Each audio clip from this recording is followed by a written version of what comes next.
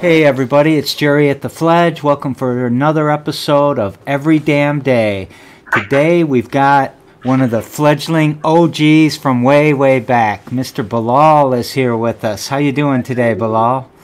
I'm doing pretty good. I'm sick the last couple of days, but finally getting over it. Yeah. So that's all. Is it COVID? No, thank God. One of my friends had a seasonal cold, and it's only like a day thing. Oh my God, lots of nausea and low body. Yeah.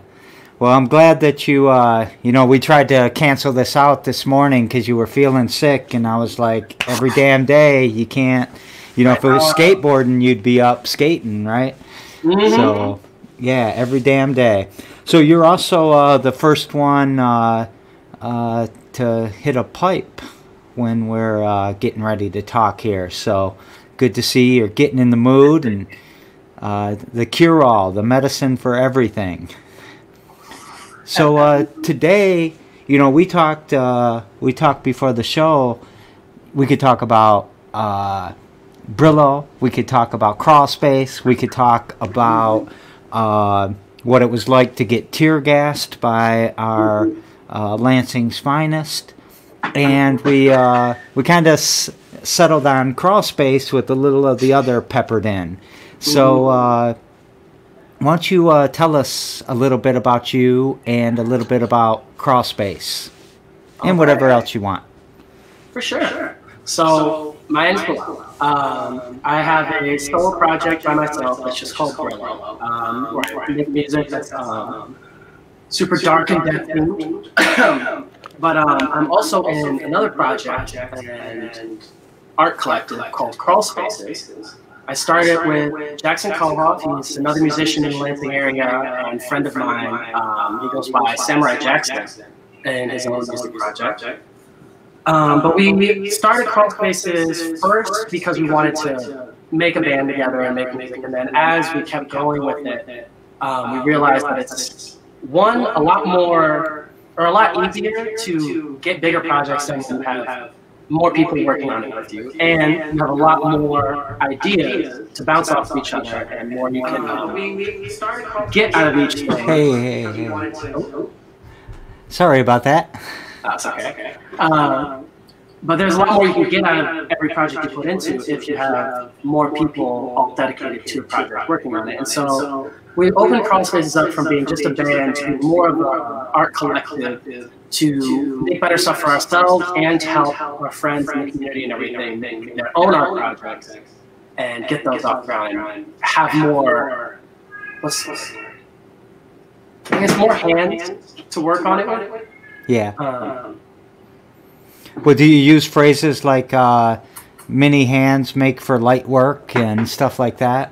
Oh, absolutely. Absolutely. And we're super fond of finding people with all sorts of backgrounds. Like me and Jackson were originally just musicians, right? Well, Jackson's also a mama, but... Jackson was on the show, was it last week, talking about the early education teacher. Yeah. He was also a teacher for little kids. I know he loved that job. Yeah. We had Jackson with that kind of background. We had this guy Nathan who was in Crawl Space with us for a little bit, who works now in like insurance, but is also a musician, but from like a whole different like genre and style background. We have a friend Emma Kaufman who actually went to Cronkite School of Journalism in Phoenix for journalism and visual media. That works with us now and helps us. She helped us film all of the music videos we did and all of the editing and all of that stuff. There's Talia that's in Crawl Spaces now, who her family is from Haiti. That's right. It's Haiti. Yeah. Oh my God, I always confuse it with somewhere else, and I feel really bad every single time I do it. But I know she was from Florida. I'm not too well versed on what she got into in Florida, but now she's here and learning how to sing and helping us with all of that other stuff. Knows a lot more about marketing than I do, than Jackson. And so we've got like that coming to the table now too, and we're working with Marshall in the future, who's just creatively my icon. I love it. Yeah. That's at the Fledge we always say that diversity and that number of people give us a bigger brain. It brings more skill sets to the table. It brings even new words to the table, right? I remember you and I sat out on the porch talking to Talia for a while about Haiti and all of that, and she taught us some good lessons. That was a fun time. Well, maybe I have to have her on here to talk about Haiti with me. Oh, you definitely should get her on here at some point. I know she would love to be on here as well. So you talked about, when we were talking about what to talk about today, you said you brought up being a pacifist. Oh, yeah. So that's interesting. Yeah. So let me take a step back and say I was not always a pacifist. I started off definitely non-violent, but I would not stray from violence if that's the situation I was put in. And then as I got older, primarily towards the end of high school and when I turned 18 and it became more of a legal problem, I decided that pacifism is probably the better way to go just because you get into less legal trouble and all of that kind of stuff. But in recent times, with everything going on with the election, with Trump, with neo-Nazism on the rise, and all of that good stuff, I would say I'm being reminded that pacifism is only valid situationally. Because, like, there are just some problems that I don't think can be fixed in the pacifistic route if it gets to a certain point. Like, for example, like, two kids arguing in the schoolyard about like some like a swing or something. Like obviously you can talk that out, but like who in their right mind would have told the slaves or the Jews that at any point they shouldn't have fought back? You know, and looping back to the Haiti thing, actually, the Haitian people were the first to have a successful slave revolt and build a society for themselves after that whole slave trade thing kind of extremely marginalized them. Yes. And so, with seeing what's going on now, it's hard to say that no one should act out or act non-peacefully, I guess. Because like it's just up to a certain point, yes, like violence is not necessary, but after a certain point, it is the only option we have. Otherwise, you will be swept under the rug with everything else that you're trying to put out. And that's just not going to get anybody anywhere. You know, I was a wrestler for a long time, and I try to imagine have my breath cut off for 8 minutes. I mean, an Olympic wrestling match is 6 minutes, so 8 minutes of being without breath is, even to the most elite wrestler, would be very dramatic, and I would not be able to control myself. I would be fighting that. So if you had a pillow over my head, I would be fighting, right? Oh, absolutely. And it's on that same, it's that same continuum, right? Absolutely. So yeah, it's interesting. And you did, you know, you got tear gassed in the. Lansing was one of the 100 cities to tear gas their citizens. And you expressed yourself on the building. You wrote, what'd you write on my building? There were a few things I wrote. I wrote defund the police, and I don't remember if the word I used was refund or reinvest in communities. You said invest in black communities. Invest in black communities. That was the exact thing. I know I spent a long time that day trying to make sure it sounded good. But the other thing I wrote was also a strong community does not need cops. Yeah. And, you know, that's been one of our cries cries, that's not the right word, one of our rally calls in 99 Problems But a Pitch Ain't One and in Every Damn Day. Strong communities, that's what we're trying to do. We're trying to solve the problems that are relevant to us, right? Absolutely. A truly strong community self-regulates. That's the definition of it in my mind. Like a truly, if I were to envision a perfect community that is the most harmonious it could be, It's one where everyone feels completely comfortable and free to talk to and ask for assistance or advice from anyone else in that community. If one person's falling short, someone else may be able to help them out and make up the difference. And vice versa. It's the extension of having a really close family unit with your community. And a community like that, just like a family, 9 times out of 10 that is healthy, does not need an outside policing force to make sure that everyone treats everyone properly. If everyone cares about everyone in the first place, then everyone's going to want to treat them properly anyways, because you want the same thing from those exact people. And that's kind of in a much more diluted way, because Crawl Spaces is not saying we are the end-all be-all fixing all communities, but we try to strive for that same thing in the whole reaching out to our community, finding people of all kinds of backgrounds and whatever that want to get involved in any form of art that we can help them with. We try to bring them in and help them with it, and in turn help ourselves grow, because we also want to learn as much about any type of art, put out as much as we can, because we enjoy doing it. Those people get more opportunities and get to learn what they want to learn, how to do what they want to do, and get more experience in doing it. Yeah. So, man, we're gonna come back to that probably when I ask you the question from our speaker yesterday. But let's go along the lines of like crawl spaces and strengthening the communities. What's something that you do every damn day to move that needle forward? And we already know smoking pot's probably one of the things, so you can't use that as but what is something you do every damn day to keep the needle moving forward? I try to be super... Oh, why am I blanking on the word? It's because I'm smoking weed partially. But I try to be super supportive, there we go, of every single artistic pursuit or passion anyone I bump into has. Like, I cannot tell you, especially at work, like how many times I'll bump into somebody or I'll meet someone and I'll tell them that I'm an artist, and they'll be like, oh, I really wish I could do art, but like, I'm not good enough, or I don't have the time, or blah, blah, blah, blah, blah. And like the thing is, like, you don't have to be good enough to monetize your art to do art. You can do art just like birds just sing songs and just like ants build anthills. Like, it's just something people do. You don't have to be good at it. And second is I try to let them know, like, well, if you don't feel like you're good at it and you at least want somewhere to be supported, like, I will help you. I will give you the support you need. We can figure this out together.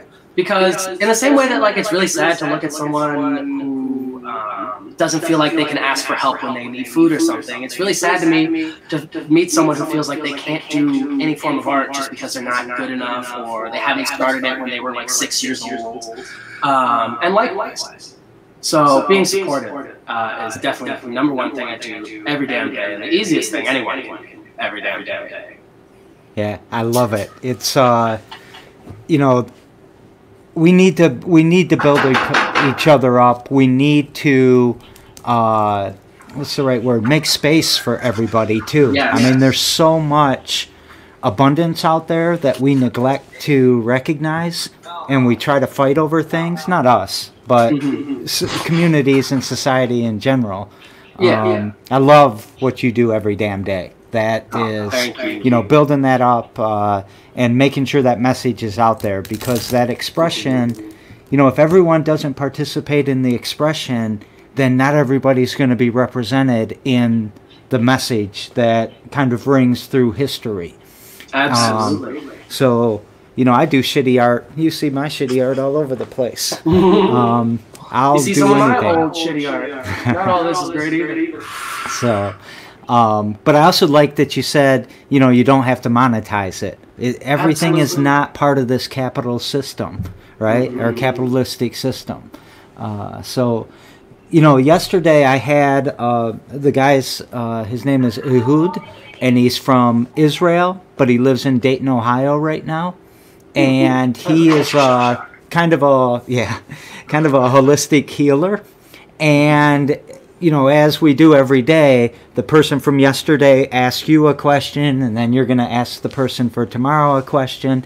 And his question to you is, what inspired you to be a musician or an artist or a non-pacifist, however you want to answer that? What inspired me to actually formally start making music and art in any sense of the word is, honestly, it was not being able to find the art that I wanted to consume in my daily life. Because, like, I've technically been, like, playing various instruments since I was, like 6 or 8, I think was my first guitar lesson.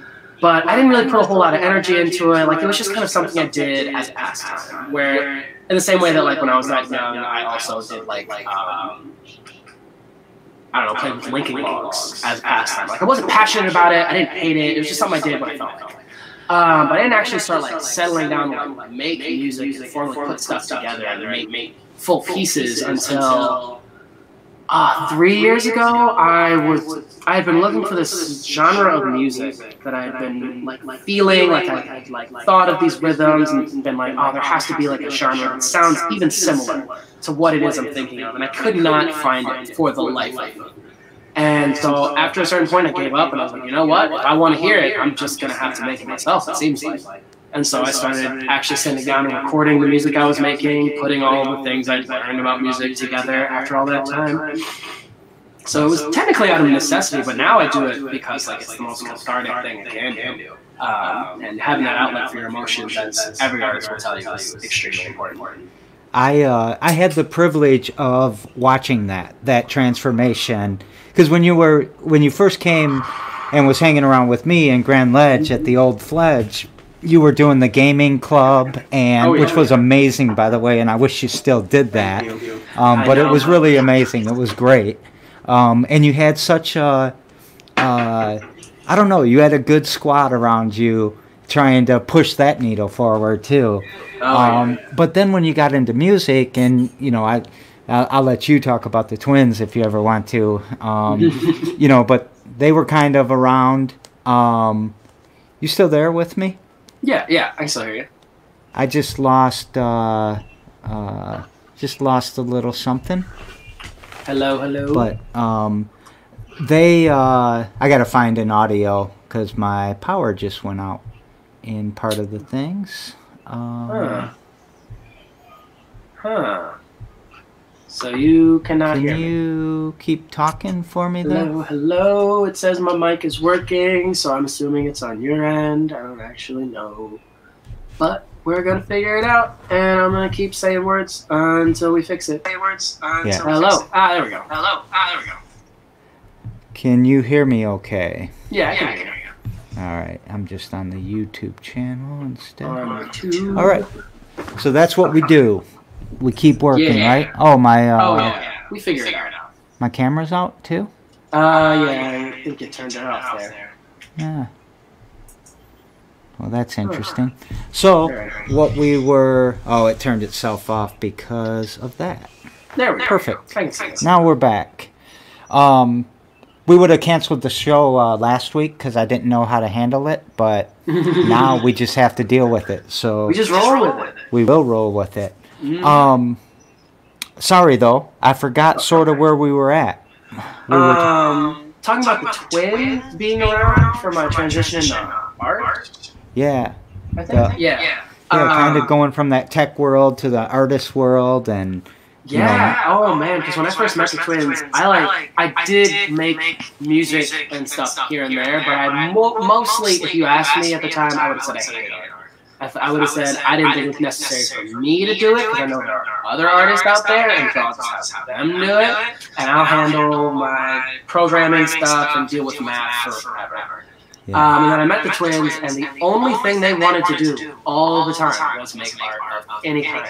And at first that was really annoying me, because I didn't like making art, but I also really liked hanging out with them, so I thought, I might as well make something if I'm going to sit here with them while they draw for 4 hours. I might as well draw something too.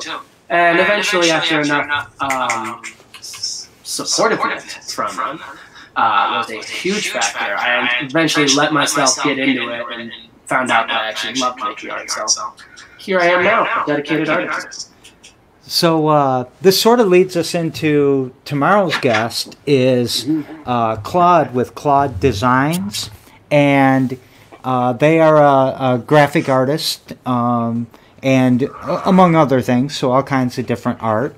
If you could, or what question can I pass on to Claude, coming from you? Okay.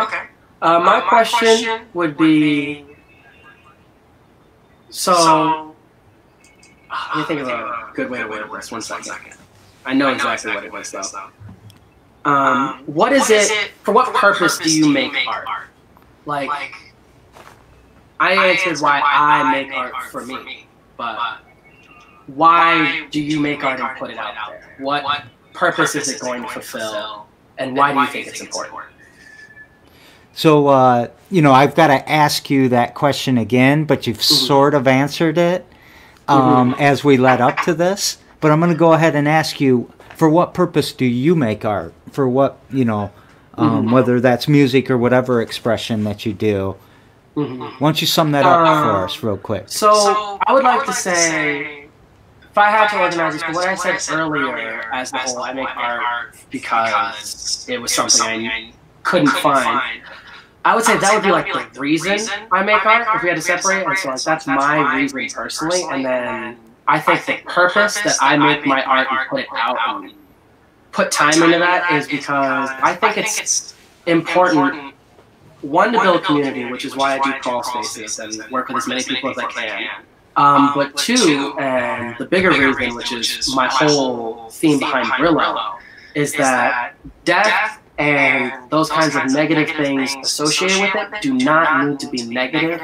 And death in itself, as like a thing that happens over the course of time, should be viewed at most neutrally. It's not a good or a bad thing. It's absolutely necessary to anything that exists, and for any story or likewise to have a full and complete end. But the purpose I put my art out is to try and get people to feel a little bit more comfortable with death, and to realize that it's not just like this horrible thing that takes something away from us. It's a necessary part of building a story and building meaning around a thing in your life. Did you watch Death Cafe with Megan's every damn day? I did not yet, but I want to. She did Death Cafe this morning at 10 a.m. But she's been she does it on Wednesdays at 7 too. But that's kind of been an amazing. She's trying to create a creative dying center and use psychedelics and things like that to help people come to grips with the end of life, and kind of has that same view. And this is interesting to me because you've never said that to me before. I've just learned that. So now things make a lot more sense with your music and your art. It took a lot of time to really build vocabulary for why I did it. Because initially it was just kind of like, I had this feeling of like, I need to do this, I have to put it out, and I'll be able to figure out how to say why later, but I never could. But now I feel like I'm doing a lot enough, and I kind of thought about it enough, and I finally have the vocabulary to describe it. Yeah. I think that's wonderful, and I think it's we should put the message out there. We've had a loss in the East Side this past week with somebody taking their life, and it's not the same thing. It's not. It's the natural cycle of things. It's not the premature termination. So we want to make sure that everyone out there knows that we love you. We're here for you. We're here to build you up. And if you need something, reach out to someone. So sorry, didn't mean to derail us on that. But no, you're right. It's an important subject. Point to make is that obviously suicide is horrible. I don't think it's quite moral for anyone to take anyone else's life or anything like that. But my point is rather that instead of fearing death in and of itself, it shouldn't like. Sorry, let me back up. I feel like an easy way to say this is that, like, at a funeral, instead of crying just because that person has died, I feel like it's a lot larger of a gesture to cry for the intensity that was their whole life and their whole story. and being able to experience any or all of it that you could. In the same way that, like, when you get to the end of a really powerful movie, you don't cry because the movie is over and you're watching the end credits. You're crying because you're realizing the entirety of what that whole story is telling.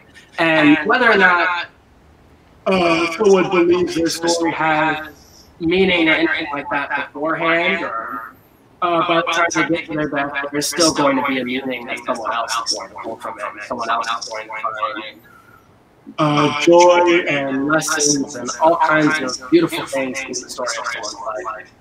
So that's more what I'm talking about. Yeah. So it's been great having you on the show. I love all of your answers. This is a lot of... You've always been wise, you know, no matter what age you were. When I met you, I know that you were quite young, but you've always had the wisdom about you. And I appreciate you fighting through your sickness and coming out on the show. And thanks for being the first one to smoke weed on the show. And we'll be talking again. So that concludes another episode of Every Damn Day. Subscribe to our YouTube channel. Tomorrow we've got 99 Problems But a Pitch Ain't One at 3 p.m. Hopefully Bilal's coming back into that scene sometime soon. Yeah, so we'll be talking about that. And everyone, I hope you have a great Saturday, and we'll see you tomorrow on Every Damn Day. See ya. And maybe on 99 Problems. Take us out with a piece or something.